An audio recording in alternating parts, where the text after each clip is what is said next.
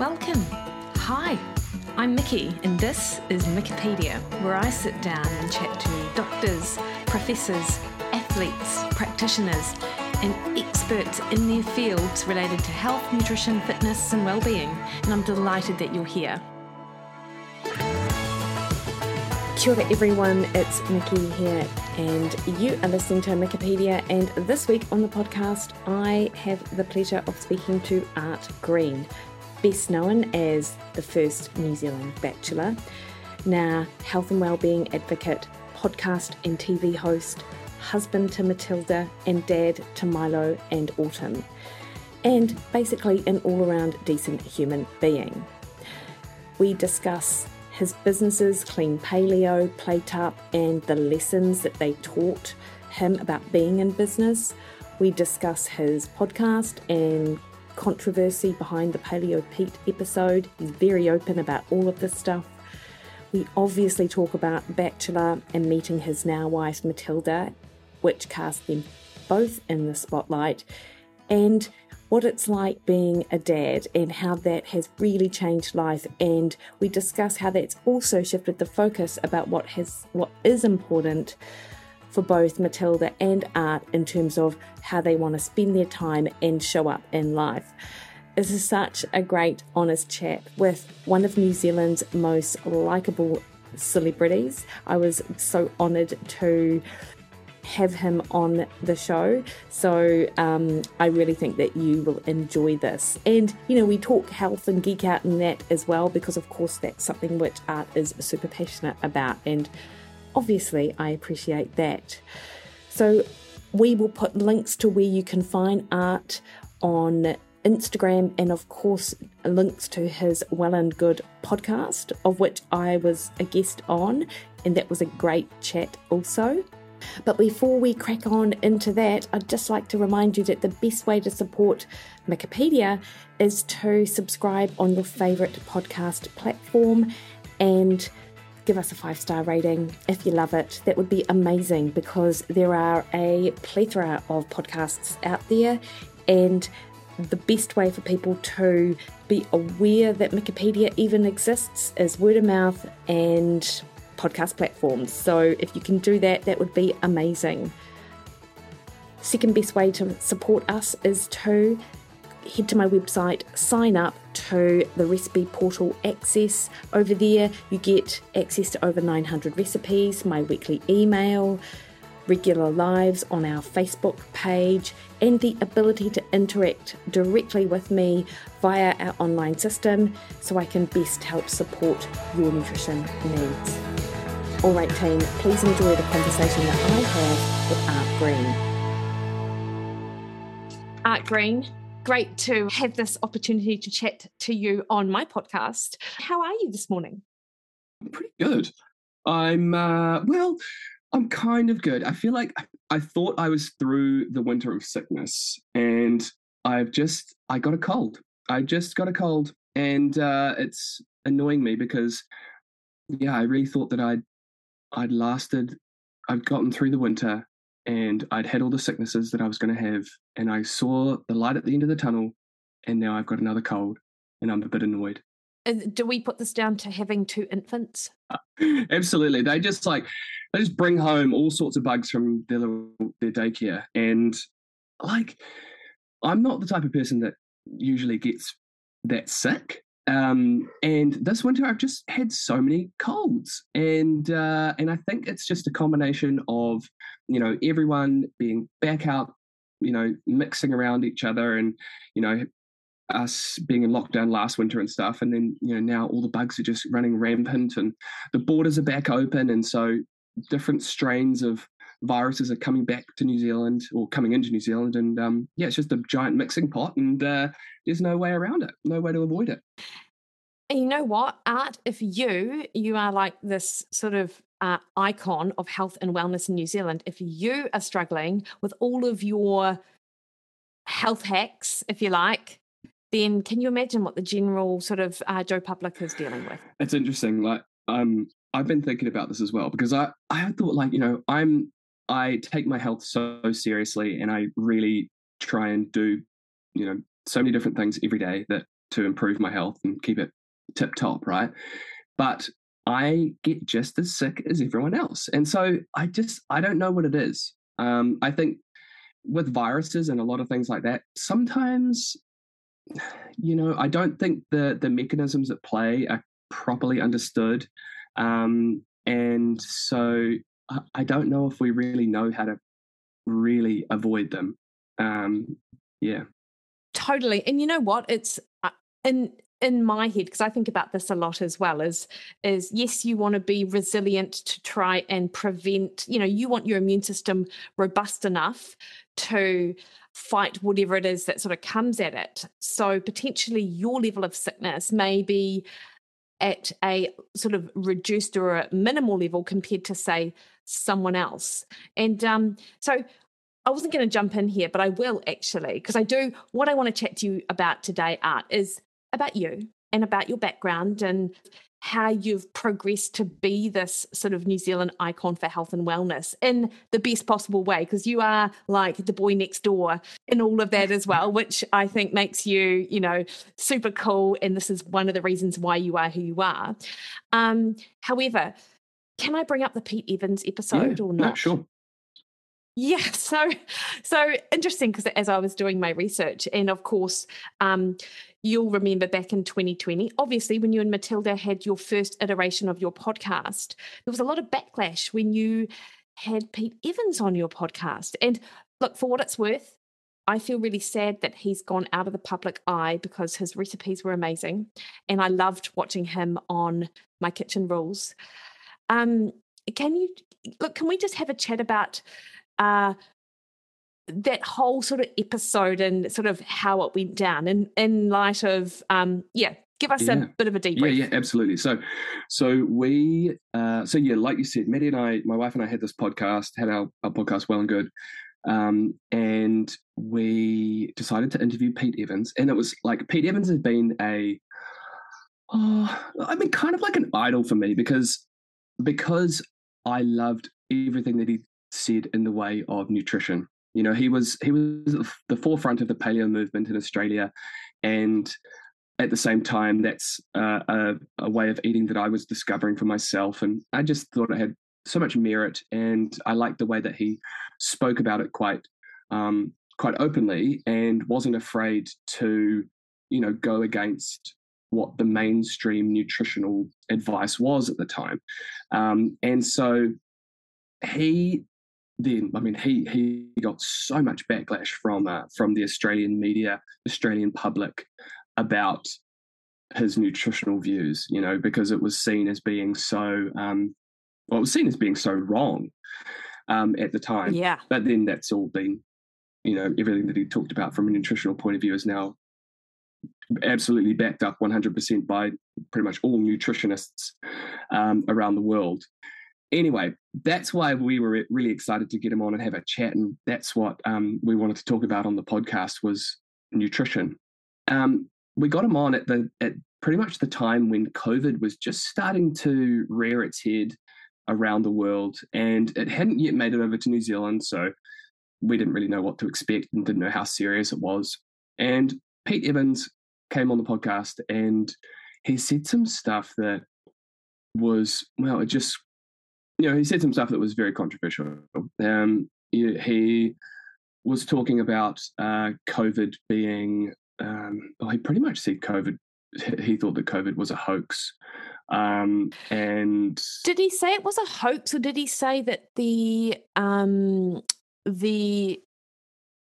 public facing sort of how we deal with it was more of a hoax?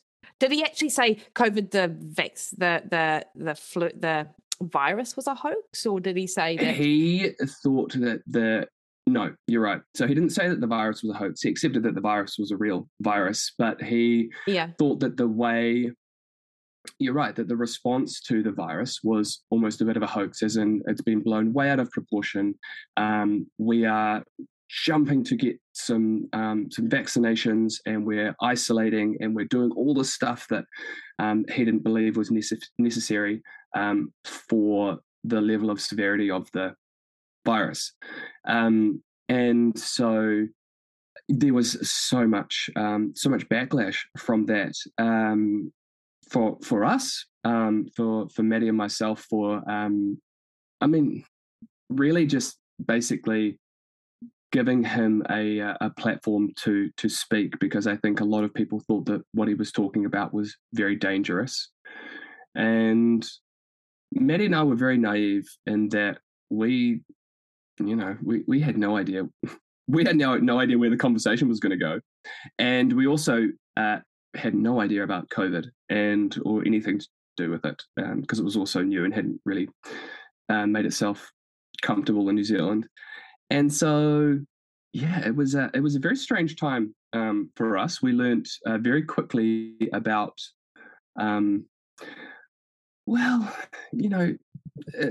it's a funny thing, because it makes you think about like who decides who's allowed to speak about what.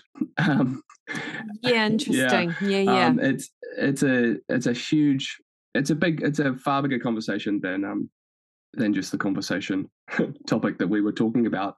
And so, yeah, I don't know. It was a weird scenario, to be honest. Yeah. And in fact, Pete Evans was sort of, if I say, he was like 2 or 3 years ahead of where mainstream was in terms of nutrition, right? Because he was absolutely one of my introductions to not introduction, but he sort of, his popularity increased, and what he was saying about paleo was sort of happening at the time, a couple of years after I had sort of discovered it as well.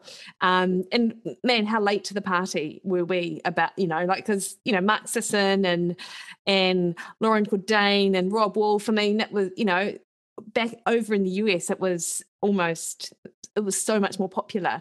And the level of vitriol around what Pete said from the dietitians in Australia, just with regards to his paleo approach, was just makes you realise how much protection of the patch there is around nutrition and who's allowed to say what, as you said, if we're just thinking about that nutrition space.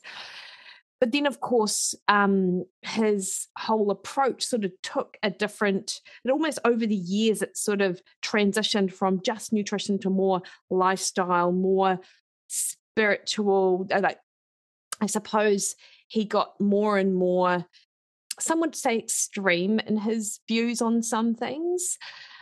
And I guess he sort of had positioned himself in this way where no one's ever really going to be happy with what he had to say, probably. And it's no surprise that his opinions on the public health approach around COVID were a hoax or propaganda, or however you want to put it, because he was so, his message was metabolic health, was being healthy first and foremost, and our immune system should be able to fight this off. Now, whether or not that was in fact the case, the first, because COVID's really changed over the years, right?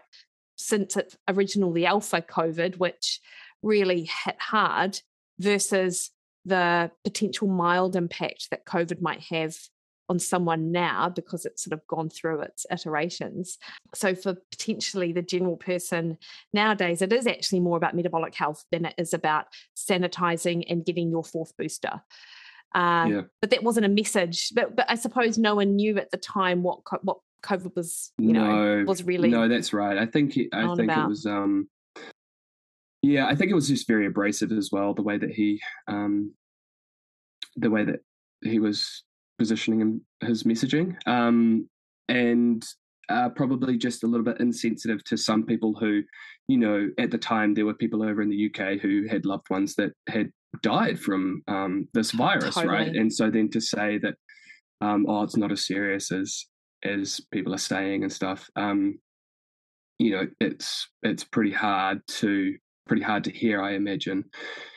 But I mean, it's a weird one though, isn't it? Because it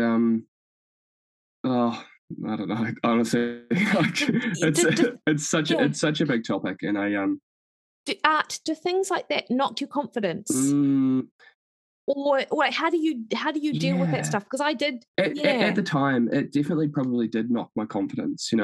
I started thinking like, I mean, At first, I was very kind of just like, oh, like shut up, like I can say what I want. You know, I didn't. I'm just having conversations with people, and then I think it did knock my confidence, and I started to question what my role in, like, what am I actually doing, and what is my purpose around this sort of thing. And I started to think more about, I really just want to help people, and I I also don't want drama. And for me, like, going through that whole drama, I couldn't be bothered with it. And so it's like a fine line, I think, between wanting to speak what may be the truth, and then also wanting to speak what I think is most helpful for everyone at the time. I think it sounds a little cryptic, but No, I get it. It's that fine balance between sort of living in a way and speaking about things that you do sort of believe in, but then what's going to be most helpful for the people who are actually looking to you for advice, for information, because that is, like, health and wellness icon. I mean, I keep saying that, and I don't mean to make you feel uncomfortable, but that's, like, you're on Instagram daily giving, with your little personal trainers, so cute, giving advice on fitness, on things for longevity, like your whole balance video the other day, like getting people to think about their health in a way which is practical and it is things that they can do something about. So that's exactly right. And it's like, there is the stuff I post is certainly not everything that I do, or that is about my life. And so, I mean, for example, I currently I eat raw beef liver as a because it's so nutrient dense, and it actually just makes me feel good. But I don't post about that. And the reason I don't post about that is because I just feel like it just opens up a can of, it opens me up to potentially, people saying, you shouldn't be doing that. A lot of like vegans would probably have a go at me. And then people would also say, no, it's not safe because it's raw, you need to cook it, and like all sorts of stuff that I just can't be bothered with. So that's that line that I toe, that I'm sort of like, I sort of just can't be bothered talking about some stuff. It's like what's palatable for the public, right? And so, I see you're only 34. Am I right? That's right. Yeah, I thought I was 33. Actually, it was quite depressing. I turned 34 in May, and I was sure I was turning 33, and then and so did Maddie, my wife, and then we realised that no, I was actually a whole year ahead. So that was a good little wake up. Yeah, and in fact, however, though, I feel like you've sort of been in that public eye for so much longer. I was surprised you were only 34. I thought surely this guy's closer to 40. No offense, like, it's not nothing to do with how you look, but it's more about, because I feel like you've been in our public eye for so long. Was that always a goal for you, to sort of be a public figure, be well known? Like, what was 15-year-old Art doing? Was he wanting to be a celeb or what? No, definitely not. I definitely never thought about being well known. That was never something that I considered or wanted. I think from a young age I was quite extroverted, maybe a little bit theatrical. So I do remember like wanting to be an actor when I was very young. But then that Shorten Street. Well, I think I wanted to be a movie actor when I was, like in my like primary school years, and I'd do little performances with my friends and to put on skits and do all sorts of stuff like that, which I really enjoyed. And then in high school, it moved more towards probably wanting. I think I wanted to be wanted to be an All Black, or wanted to be some sort of sportsman. I think part of that was because I really wanted to live the life of a sportsman, not necessarily to be the best or be well known. It was more like I want to be playing a game and to then also just be paid to practice and keep fit and get good at something. Like I thought that sounds like a cool lifestyle, and travel. So that was kind of what I thought would be quite cool. Then I went to university, studied sports science. I did that because I was really interested in the human body, and I actually had no idea what I wanted to study, but I liked PE at school, so I was like, okay, cool, that's kind of a continuation. And then I did a bunch of travel, a few random jobs, and then I fell into that. I guess my interests developed into food and nutrition and health in that way. I began a health food company with a couple of friends, and then after that was, I went on The Bachelor. I sort of fell into that really. Yeah. Now, I do want to ask about that because did you spend a period of time personal training? Is that correct? And then come back to New Zealand, to Wellington. Am I right in that? So I did a couple of years of personal training and gym management in the mines in Western Australia. So I was managing this gym in this mining village. It was like a maybe 1,000 person mining camp that just pops up in the middle of the red desert. So I managed that gym there for like 4 weeks in a row. We'd fly from Perth, we'd fly to this mine site, and then I'd work there for 4 weeks in a row, and then I'd have 1 week off, and I'd often travel, and then fly back and do another 4 week stint. And so I did that for almost 2 years.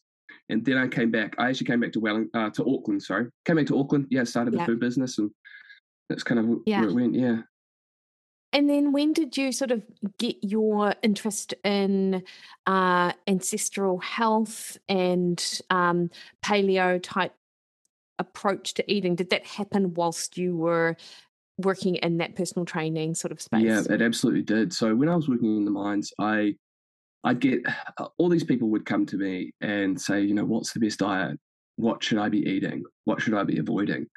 And at the time, like I had studied a decent amount of nutrition at university, and I was like, I actually don't know. Like, I don't know what the best diet is. I don't know what you should be eating.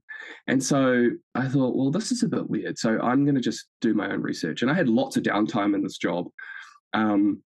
Basically, I'd train people a little bit in the morning and a little bit in the evening, and I had the whole day free with these miners would be down at the mine site, getting iron ore out of the ground. And I would just be doing my own workouts and learning. Actually, I did lots of reading. So I started looking into nutrition and trying to figure out like what the current science is. And there were, like anything, there are a few different schools of thought on it. And so I thought, well, I'm just going to try out a whole bunch of different eating regimes, kind of diets for myself.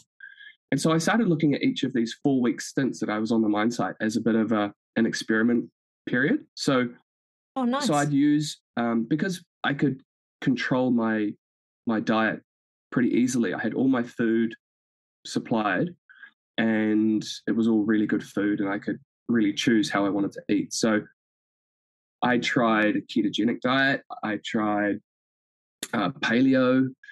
I tried vegetarian. I tried vegan. I tried raw food. That was quite hard because it wasn't very enjoyable with the food that I had on the mine site. And I tried like Isagenix, which is a supplement based diet thing. And I tried that because there were so many people that were on that in the mine sites. And they really wanted to know if it was any good. So I was like, well, I can't advise you unless I'm going to try it. So I tried that. And but paleo was the one that felt the best for me, and it made the most sense for me based on the ideology behind it, which is ancestral nutrition and basically eating for our biology, the way that we've been evolved to eat. And I just never really stopped. I kept going, and I just felt really good. And then this was at a time when it wasn't very popular. And so, who were your early influences in that? I think Rob Wolf was one of them, based from the States. I mentioned Mark Sisson. Did he come up in your? Yeah, Mark Sisson was one of the very early guys. I'm trying to think. There was another one who I had a book of. I can't even remember it anymore. Chris Kresser? No, it wasn't. Was there another Rob? Someone? Anyway, yeah, most of them were based in the States, and then and so you just kind of see what they're doing, and it just made so much sense. And so then I just carried on doing it, and then that's when I came back to New Zealand, and no one was really doing anything in that space. And so the business that I started with my friends was a paleo business, just providing foods and snacks for people who wanted to eat that way as well. I think I remember seeing you and your business partner, ex-New Zealand cricketer. Mitch at Faro one morning, and you were handing out paleo cereal. Yeah, that was and us. I'm like, well, this is delicious. And that was when, I can't recall when that would have been. I want to say 2012, but it might not have been. It might have been, when was it? Might have been a little bit. Might have been after that, later. I don't know.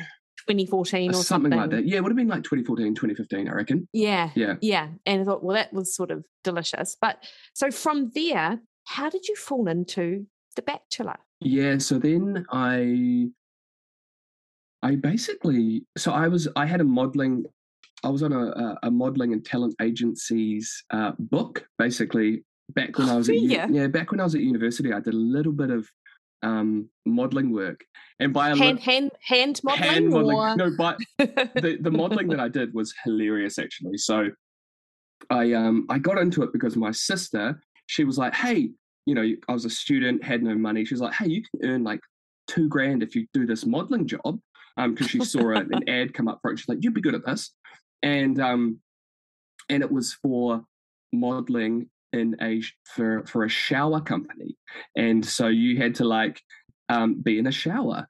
And so she's like, yeah, why don't you just like go for it, like put your name forward or whatever. And so I was like, okay, cool. So anyway, put my name forward, didn't really think much about it, and anyway I ended up getting the gig. So I went along to this place, and first of all they're like, you're going to need a G-string, a tan-coloured G-string. And I was like, okay, well, let's go find one of those. So I went to Farmers, went to a few different shops, and they didn't have guys ones. So I had to find a female tan-coloured G-string, which I found, and went along to this thing. Never done any modelling before, and I'm like thrust into this like shower scene where I'm just like pretending to be in a shower. Well, I wasn't pretending, I was in a shower, and the water was quite cold, and I was just in there for hours while they were taking photos of me. It was a very strange experience, and by the end of it, like the elastic is like wearing out on the G-string, and I'm like falling out, and it was just like, anyway. So that was my modelling, and so I then stayed on the books of this modelling agency, and then went away, went to Australia, came back, started this business, and then the opportunity came up. The TV producers who were making the show, The Bachelor, reached out to a whole bunch of agencies and stuff to see, do you have someone that fits this profile that might be good for this position on this TV show? They didn't really say much about it because they couldn't. And the agency that I was with found me, and they said, they basically just said, hey, Art, would you be interested in, being put forward for this potential show that we think is The Bachelor, but we're not sure? And I was like, yeah, cool. Go for it. I didn't really. Was one of the first things they ask is, are you single? Yeah, they did. Are you still single? Yep. Did that ad ruin your that totally your romantic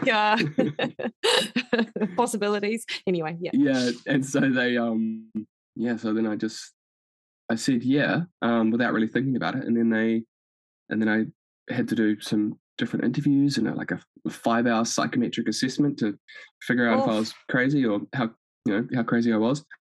Yeah. And and then they finally asked me, do you want to do it? Because we'd like for you to do it. And then like I, at that point where it was like, I had to really make a big decision. I talked about it with my business partners because I thought, sure, if I if I come across looking good, then that's great, good for the business.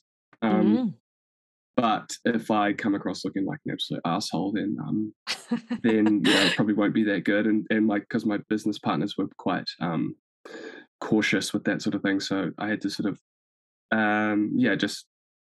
we made a decision together actually, and then also talking about it with my family and stuff. But at the end of the day, the main thing I thought was like, am I ever going to regret this opportunity? Like, am I ever going to regret this if I said no to this opportunity? And I thought, I probably would. So why not just do it? So just did it. The rest is Did history. they pay you? Did they pay you for that art? Yeah, they do. Yep. So they pay you for it. So they paid me. I'm not going to say how much they paid me, but No. They paid me a sum, and then I think they pay you while you're doing it as well, and similarly with the contestants on the show as well. All the women on there also got paid, and they were paid for each day that they were on there. Yeah. Did you go in thinking this is a good business opportunity, or I'm going to meet my wife? I thought about it like both. I thought, wow, because at the time also I didn't have much money, so I think I thought about it like, yep, cool. I'm going to be doing something where it's justifying my time because I'm getting paid for doing it. So I'm like, okay, cool. So there's a little financial incentive. It's going to be a really cool experience that I think is going to be fun to do, and also an awesome story for my friends and my potential kids. Like one day I can be like, no, I was on TV. And then thirdly, I thought, I might actually meet someone on the show. I know it does happen. It's the chances are pretty low. I'd seen what had happened on previous. Well, I'd heard what had happened on other seasons of the show around the world and how it wasn't usually that successful. But I don't know. I just thought, it would be pretty cool if it worked out, and I just got nothing to lose, really. No, got nothing to lose. So, and that's kind of how I had lived my life up until then, and I still do now. Is like, just go for it, and just. I feel like a positive outlook generally just seems to result in a positive outcome, and that's how it's worked out for me. Yeah, nice. And how early on did you know that Maddie was going to be the one that you would choose? Pretty much day one. Really? Yeah. Amazing. It was so weird though, Mickey, because we filmed for 2 months, and we filmed every day for 2 months. And the first month was fun. It was really cool. I was really enjoying myself and making some good connections with Maddie and also a couple of the other women as well. And then the second month, it just became so tiring. It became like a job, long hours. And in that sort of environment, I don't think it's really possible to know how you really feel and to have real feelings, because it was such a stressful environment. And so for the first month, I was like, cool, I'm pretty sure I'm going to end up with Maddie. I know I like her quite a lot. In the second month, I was like, I don't like anyone. This is hard. I don't want to do this anymore. I'm getting tired. I can't be bothered. Is this even, am I going to end up, a lot of doubt came into it. Am I going to end up with someone that I don't want to be with? And I started to get worried, and I was like, oh man. And so I was really confused by the end of it. I can imagine. And, but luckily I chose the right woman, and I chose Maddie, and thank God I did.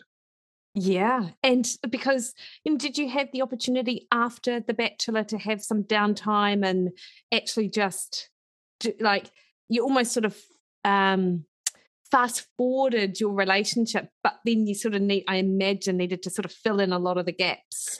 Yeah, big time. Post show. Yeah, totally. Yeah, so we did. We fast forwarded the relationship, and then we had to pretty much just start from the beginning. At the end of the final episode of our season, it's cool.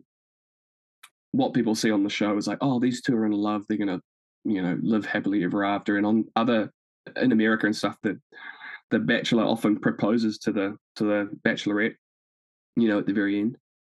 Yeah. But for us, it felt like, okay, well, now we've finished filming. I feel like now we can properly go on a real first date, because we don't know each other at all, in front of the cameras and stuff. You don't really get to know anyone very well. So we didn't really know each other at all by the time we finished filming. So we just had to start again, start from scratch. Just like start from the beginning. And in a very weird scenario, because now we were in the public eye, having to have our relationship, having to start our relationship in secrecy for a couple of months as well, just due to timelines of when the show was being released. Yeah. So yeah, it was a strange beginning to a relationship for sure. Yeah, but as you sort of pointed out, having have good stories to tell your grandchildren and children. And was Maddie also interested in that more holistic health approach that you were, or was she sort of learning along the way and stuff? She wasn't as into it as I was. She was interested in health, probably from a different perspective and for different reasons. She had done a lot of like intensive exercising and I guess some like restrictive diets like previously before I met her, but that was not really from a health and holistic health point of view. It was more to do with just trying to basically look a certain way.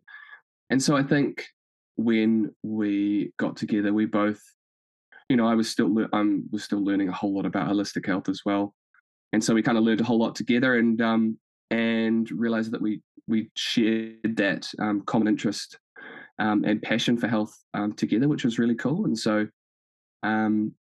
now I feel like there are a whole lot of aspects of health and well-being that she is more knowledgeable than I am on as well. So I feel like we complement each other really well.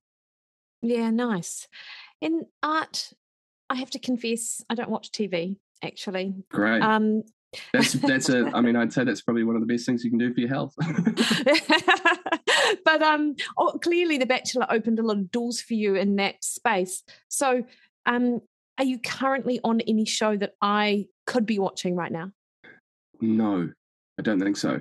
No, I've done a little bit of this year, a few little shows, being a guest on different shows. There's potential that I might be doing some TV stuff later this year that'll be like filming later this year, and then it probably won't be on until next year. But I'm still waiting to figure out if that's going to be a thing or not. But yeah. And do you still enjoy it? Yeah, I do. I do enjoy the industry. It's a lot of fun. Yeah, actually, mostly it's a lot of fun. Everyone has fun when they're filming. Usually, I like to joke around with the crew and just enjoy my time doing it. I think I enjoy that more so than like watching it. Like I hardly ever watch myself on TV. I'm more just I enjoy doing it at the time. Yeah. And I imagine that it might be a nice sort of contrast because you've got a really lovely space in Matakana where it's nice and quiet, and you really do the family life thing. But then, of course, you've got your Auckland-based work. I say Auckland, but your sort of more city-based work. Does it complement each other well? Yeah, totally. I will correct you. We're in Warkworth, which is it's sort of like the how would you describe Warkworth to Matakana? It's kind of like the cousin. Huntley. Yeah, Warkworth is like the cousin of Matakana. The cousin that's like doesn't dress as well, and and probably it's sort of so like the Povo cousin of Matakana. But we absolutely love it. It's just an area that it's really community based, and it's just not pretentious at all. I mean, I just walk around in bare feet and old clothes all the time, and don't get a second look. And I really like that. I find myself coming down to Auckland and like just being far more conscious about like what I'm wearing and all sorts of stuff like that. So we moved up here about 3.5 years ago, and it's just been amazing. It's just such a great environment to raise kids, and you're right, having Auckland maybe 45 minutes away is close enough for us that we can just pop down when we need to and get that like taste of the city and do bits and pieces of work, and it works really well for us. Yeah, nice. And so, obviously, Clean Paleo was, it was quite a prominent brand for a good few years in New Zealand. Like you sort of almost forfeited a lot of sort of subsequent brands coming through, and now, for whatever reason, paleo has a bad rap now, and I feel a little bit sad about that because I feel like a lot of the principles and the food and the lifestyle stuff. I mean, it's like people are too scared to use the word paleo because then suddenly you're in a tribe and you're labeled and things like that. How do you feel about that, actually? Yeah, I totally agree with you. It does have it does have kind of like a bad rap. I mean, I don't really care. The thing is, ever since I started meditating, like 4 or 5 years ago, I just care less about stuff, and it's fantastic. But anyway, I think that people don't like to pigeonhole themselves, and I mean, I personally don't. I will say, if someone says, what sort of foods do you eat, or how do you eat, or what's your diet, I'll say I predominantly eat whole foods, and I mean, I could say like holistic nutrition or like, something like that. But at the end of the day, paleo is the one framework or diet, if you want to call it a diet, that is closest to the way I live. And so it just does become easier to say paleo, because then it's like there's a line in the sand of like what foods are included and what foods aren't included. Yeah. And I think a lot of people want it's where like people want to know what to eat and what not to eat, right? They don't. Nuance is great if you've experimented with nutrition a lot yourself, if you know a decent enough amount about food, its effects, and your own body and how it responds to different foods, so that you can be like, cool, well, I know these foods are good for me, I know these foods are bad for me, I'm going to like eat mostly the good foods, but I know that I can tolerate this bad food, or I might even say bad food, like I can tolerate this food that maybe not as good as the other foods, right? And so there's a lot of nuance there. Once you get a great understanding of nutrition and your own body, then you can play around with things and eat the way that really suits you best from a physical point of view and a mental point of view, because food is so psychosocial as well. Totally. But if you don't, then people want to know yes or no. Can I eat this? Should I avoid this? And so that's where I think a diet label can be helpful for some people. But yeah, you're right. Paleo, I don't know. I think probably Pete Evans probably had a bit to do with paleo having a bit of a bad name as well, because he was so tightly associated with Paleo Pete. And so then he's, been, ridiculed. He's a disgrace. And so then like everything about him and things he's associated with are also bad as well. So I don't know, maybe that had something to do with it too. Yeah. I never see anything about him anymore. Like it's almost like he's vanished off the face of the earth. Is it just me and my social media that misses it, or? No, I think it's all social media. I think he's banned off all social media. Oh, God. Yeah. Anyway, what I will say is I agree with you, Art, in that there are, particular diets or frameworks that or people really, there's backlash against rules, if you like, around food. But for some people who really don't have an awareness of how food affects them, sometimes rules can be really helpful because it takes that decision-making burden away from them, and people have so much that they have to think about that actually if you provide them with the yes and the no sort of columns, then they're like, oh, sweet, I'm good. I do this, I don't have to do that. Actually, there's a lot of freedom in those rules because they're not constantly sort of double guessing or questioning themselves. So I appreciate that. Yeah, totally. I mean, yeah, a lot of people just want to be told. And you're right. I think every decision that you have to make has a little bit of stress that is associated with it. And so every decision, even like easy decisions, have a tiny bit of stress. And obviously more difficult decisions have more stress associated with them. But yeah, if you can minimize those decisions that you have to make, then you're going to minimize your stress. Yeah, completely. Now, so what happened to clean paleo? Why do I no longer see it on my shelves? Oh, Mickey, what happened to clean paleo? How long you got? Am I asking? Oh God, is it like that? No, it was pretty. It's quite sad, really, because it was such a cool company, and we're making really, really cool products that were helping a lot of people, and we'd done really well because to have a very niche products that we managed to make it into the mainstream supermarkets in New Zealand. Like as a small New Zealand business, it was so cool. And then we were actually just about to go into Australian supermarkets. Like it was really cool. I think we'd achieved some really great things. But then we had some stuff that just didn't go so well for us. We were one of our products was a biltong product, so like a dried beef, kind of like jerky, a traditional South African product. We had just set up a manufacturing facility in Auckland to be able to produce large quantities of biltong so that we could supply Coles in Australia. And it was pretty exciting. And then the day before we were going to do our first production run, we had the whole facility routine cleaned, like a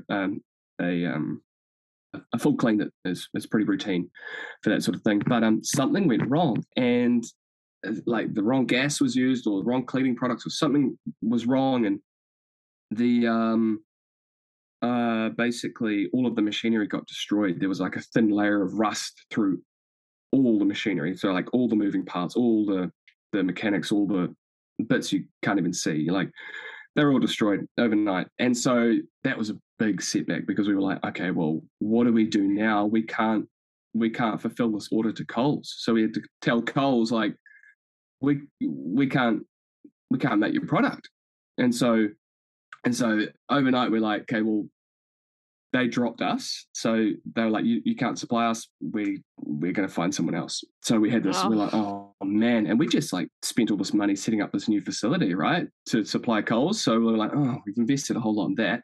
Then we didn't there was a lot of trouble with insurance, people not claiming liability and all sorts of stuff. So we didn't get, there was an ongoing insurance scenario going on. And then we didn't have Coles, and we forked out all this money, and it was just big drama.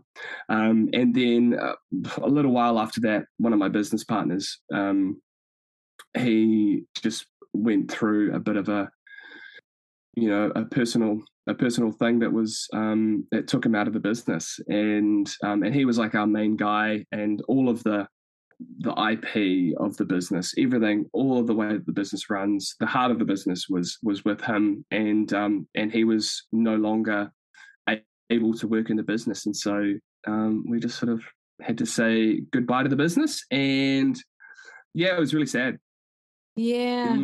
Art, that was like a whole sort of succession of like super bad luck. That bloody, I can't believe that story, actually. I know. Yes, it is pretty quite bad luck. It was it's a real shame because it was a really cool company. Yeah.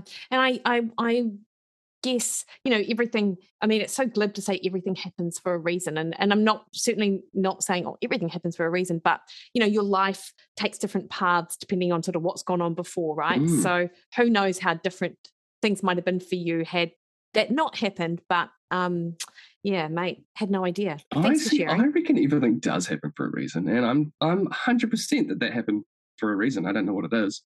I'm probably living through at the moment like so many things that have resulted from that business not being a business anymore, and I don't even realize it. And I know, obviously, you had Plate Me Up.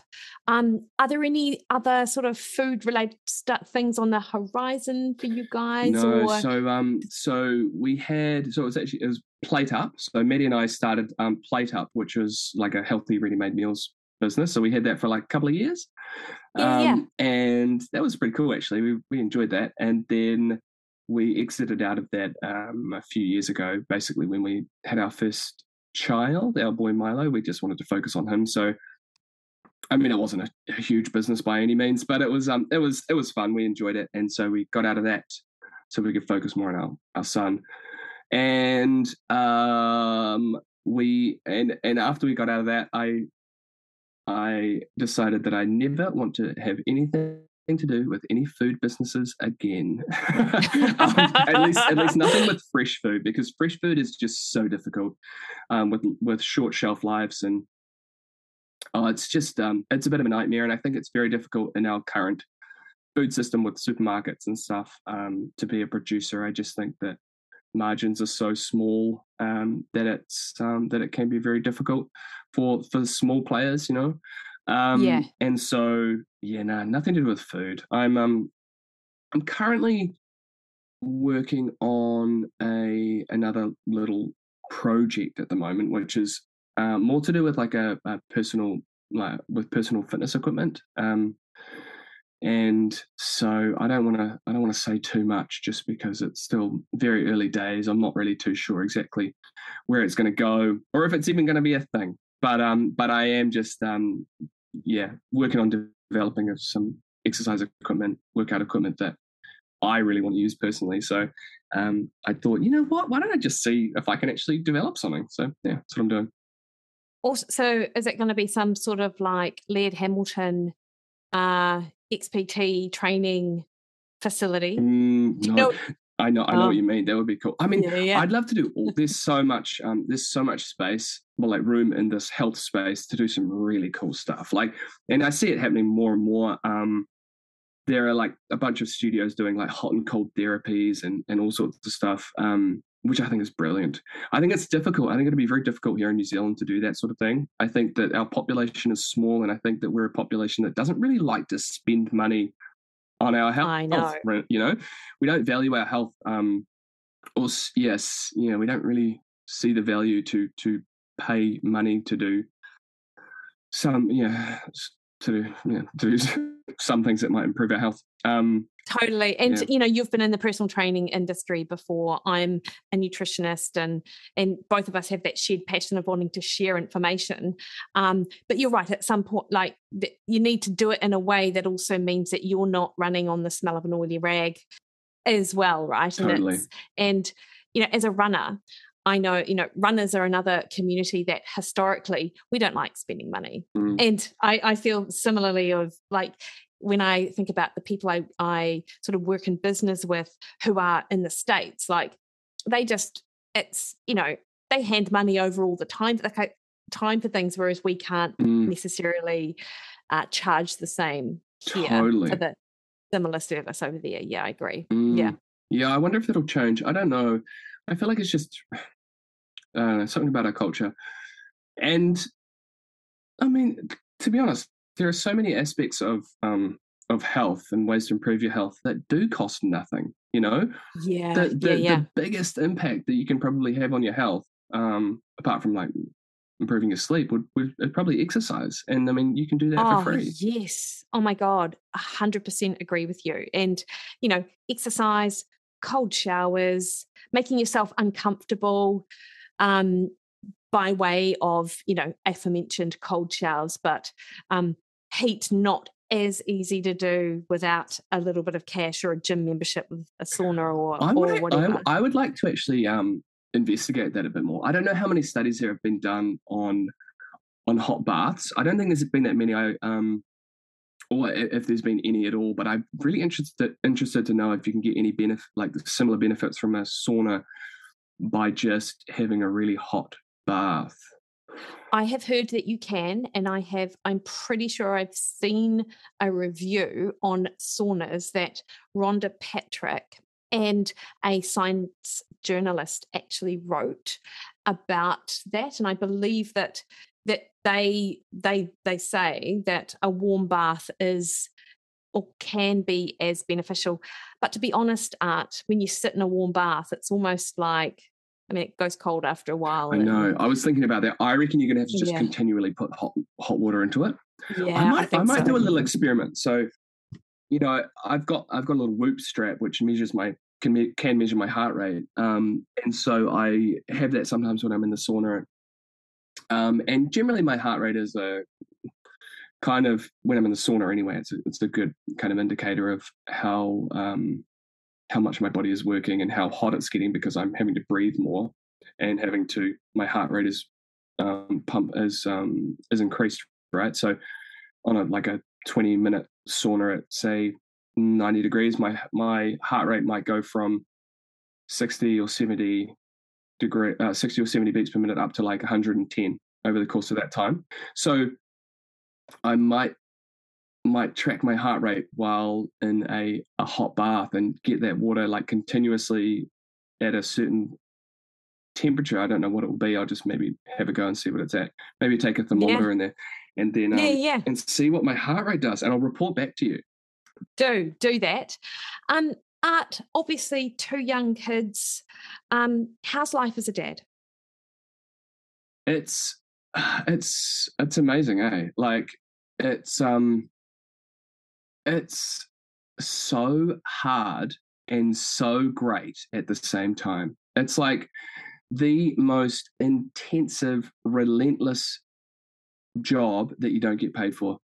And but it's also the most rewarding job. And it really depends on your mindset. Like I was this morning, so my 3-year-old son, he is going through a phase where he comes and jumps into bed at like anytime between 2 a.m. and 5 a.m. he'll wake up from his bed and come and jump into bed with me, and like sometimes I'll go put him back into his bed, and then other times I'm like, oh God, just jump into bed. That's fine. Because Maddie, my wife, she's in the spare room with our daughter who's 1, because our daughter is not sleeping, so she'll be in bed with her, and so we're like dividing and conquering. Anyway, I'm like lying there with my son, and he's and I think it was about 4 a.m. and he's wanting to lie pretty much on me, because that's just how he feels very comfortable. So it was like so cute and snuggly, and it's like lovely. But I'm thinking to myself, oh man, this is so annoying. I'm just like, oh man, I just wish I was asleep. And then I had to try to turn my mindset around and just be like, actually, this is like one of the most amazing things, having this little boy who just loves me so much. And I know there'll be a time in my life when I would give anything to be back here lying in this bed. And so I just needed to really try and be grateful for that. And I think that that's a lot of parenting, is trying to put yourself in a mindset where you can be grateful for the present moment, because there's so many times when you're just looking forward to being like, oh, I can't wait till they are, out of nappies, or I can't wait till they're at school and I'll have more time, or I can't wait for this and that. It's like, well, I'm sure that I'm going to get further ahead in life and wish I was right back to where I am right now. So amazing. So it's great from a practical point of view. It's been a transition for me. Like I've always had routine in the morning and routine during the day, and now it's all out the window. I have certain things that I like to do during the day in terms of like exercise and different health things, where I would normally have a set routine of exact times when I'm going to do them, and now it all has to be completely fluid. And that's been a really cool mental shift for me, because I thought like, oh, I need routine, and I function way better when I have routine. But it's like, actually, I'm just going to get better at not having routine and just be more fluid, and it be okay. And that's kind of what's been happening. So it's been a really cool mental shift for me, figuring out how to function well without routine. I can only imagine what that would be like, because I, as a routine person and stepmom who has teenagers and, and like adult and teenager, like I did not have that experience of having infants sort of in my life, but I talk to many parents who really struggle to let go of that. But you do mention, of course, that you've got your sort of non-negotiables. So it might not happen at the time with which you would have previously done them. But what are these non-negotiable things that you do during the day, Art?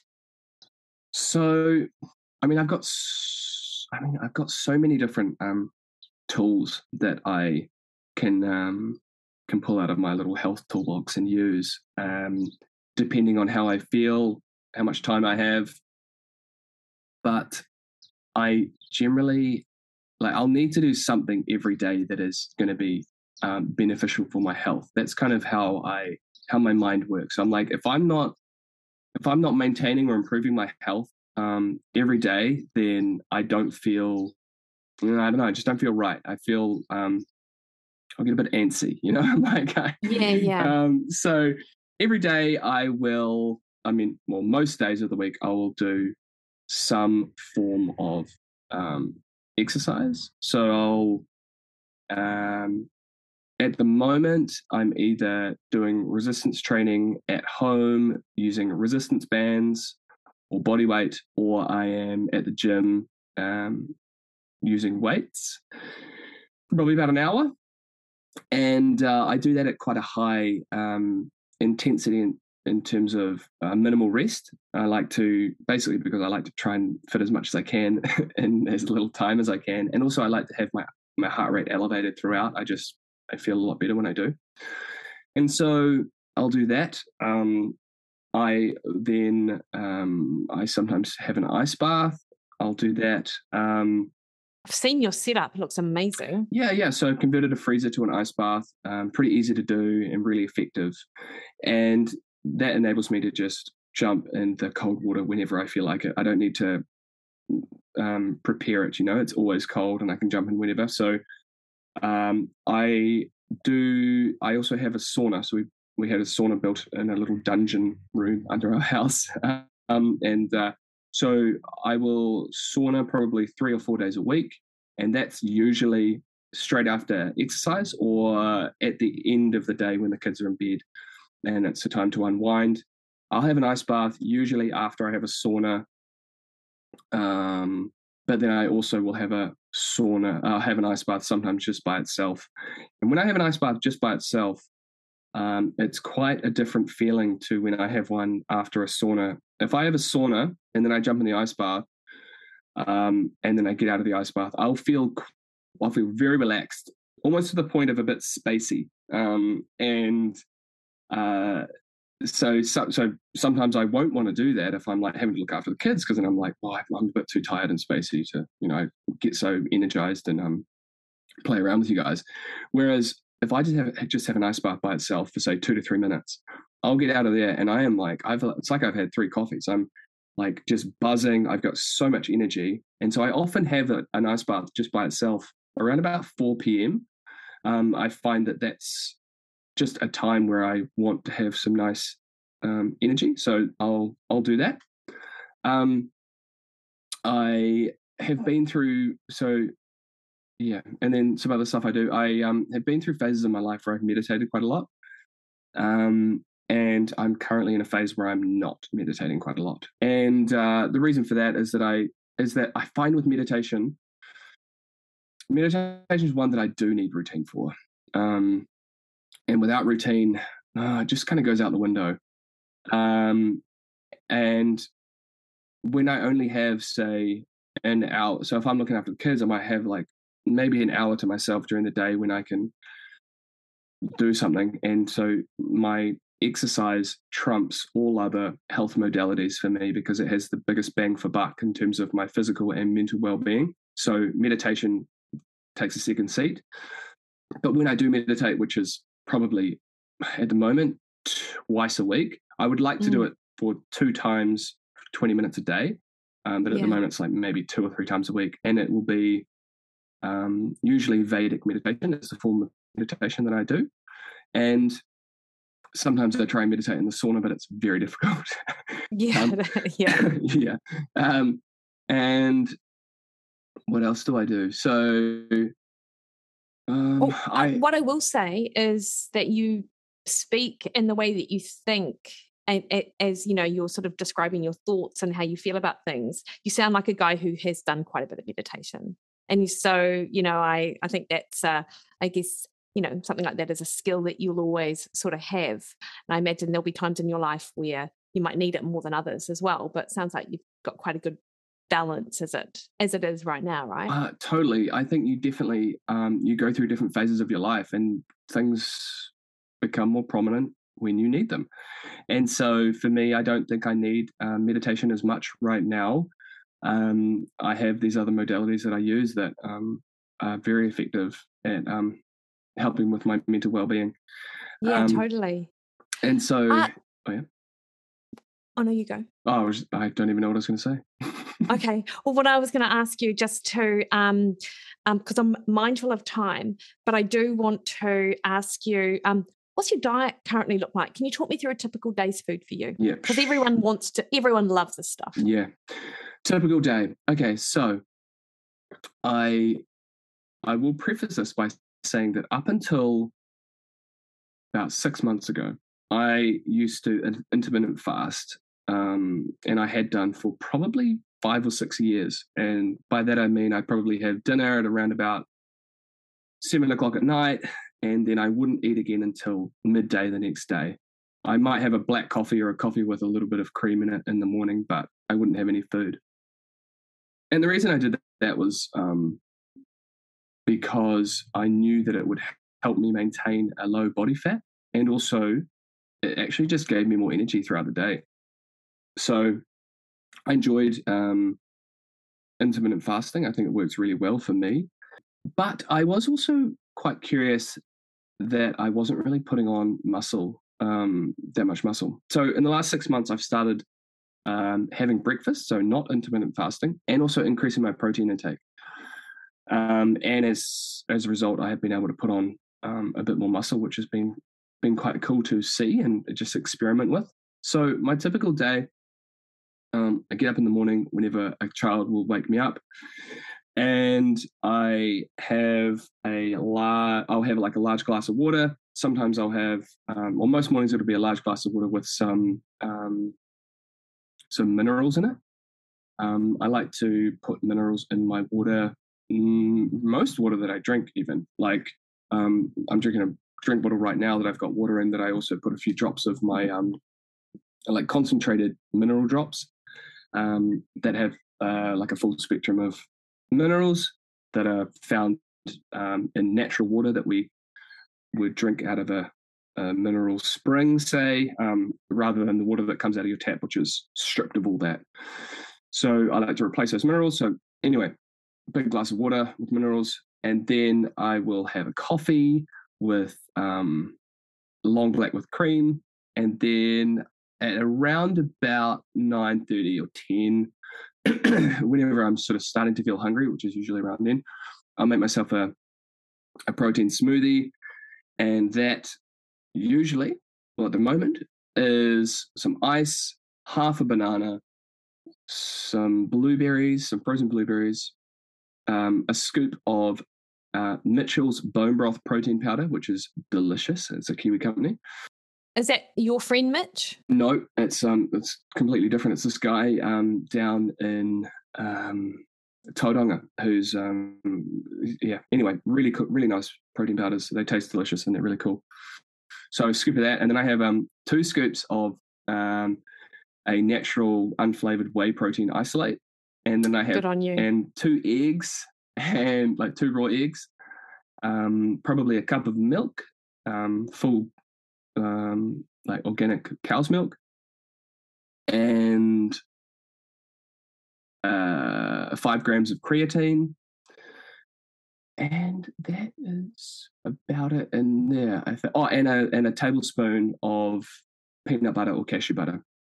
Nice. Yeah, so that's my breakfast, and that's that fills me up big time, and it has around about 100 grams of protein in it, which is a very sizable amount of protein, and because that is remarkable. Yeah, because I'm trying to achieve around about 200 grams of protein per day. That means that I can kind of just tick, half of that off the list in one go. So I'll have that. Then I don't know, for lunch, I probably would most likely eat leftovers from the previous night's dinner, whatever they may be. That would most probably be something to do with it'd probably be a protein, an animal-based protein, and some vegetables is what that will be. Yeah. Then for dinner, again, that'll be animal-based protein and some vegetables. And then sometimes I'll have some chocolate at the end of the day. People will say, dark chocolate's the way to go. It's the best for your health and all that sort of stuff. And I say, that's great, but I love Whittaker's Almond Gold, and it's just so delicious. And so, yeah, I'll have a bit of that. Well, sometimes I'll have a bit of that at the end of the day. Yeah. Yeah, nice. Art, who do you look to for your sort of inspiration in health and wellness? I look to yourself. I love following you on Instagram and checking in on different things that you're talking about from a nutritional point of view. I think it's brilliant, the stuff that you're sharing. I look to, I think you mentioned Rhonda Patrick before. I think she's got some great information when it comes to heat and cold and exercise from a scientific point of view. In the past, I've really followed a guy called Ben Greenfield. He's an American who is very knowledgeable in so many aspects of health. More recently, probably in the last 6 months to a year, he's kind of gone a bit more wayward. Yeah, he's gone a bit more spiritual, which I think that's awesome for him. But for what I want, I'm more seeking other information, and so it's a bit hit and miss for me. And who else? I think got to be Huberman. Yeah, I mean, Huberman's awesome, eh? Andrew Huberman. He really he's great himself because he knows the science of the brain and all of that stuff very well and speaks very well, and he's very concise. But his podcast is great because he actually gets on some really cool guests that share some really cool stuff too. There's a guy, I'm just trying to think what his name is. Oh, there's a guy, Jeff Cavalier. He has an account called Athlean X, and he's a really good trainer, and so I get some good little training tips from him. Those are the main ones, I think. Nice. And alcohol, yay or nay? For me personally, I don't have a problem with alcohol. Meaning like I don't try and avoid it. I just sort of can't be bothered. I like, at the end of the day, I'll have a red wine sometimes. But most of the time I'm like, I think I'd rather just have like a kombucha. And sometimes I'll have some beer, and sometimes I feel fine from the beer, and then other times I'll be like lying in bed and I'll be like, I like won't sleep very well, and I'll just feel a bit, I just don't feel myself, so I feel a bit funny. So I don't drink much alcohol at all. Yeah. And favorite food, Art? Oh, favorite food, man, that's a great question.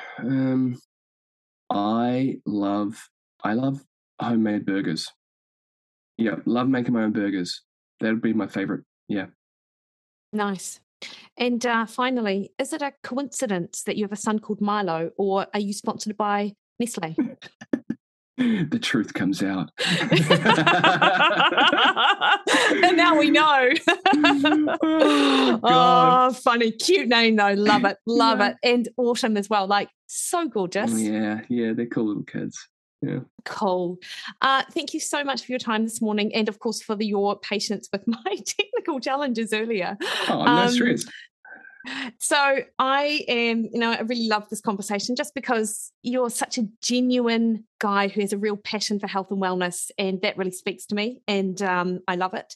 And I love following you on social media, and I love the little tips that you give because they are absolutely in the realm of what people can do. You know, it's not just up there for the upper echelons of society to hand over like a wad of cash. It's things like, hey, sort your balance out when you're in the shower. Here are some really simple things that you can do, which I appreciate. And, I know that other people do as well. So for anyone living under a rock who isn't familiar with how to find you, can you just share that information with us? Sure. So my Instagram account is art_green. And I think that's pretty much, I mean, I was on Facebook, but I don't really use it. So Instagram's probably the one to go for. Sweet. Thank you so much. No worries. Thank you.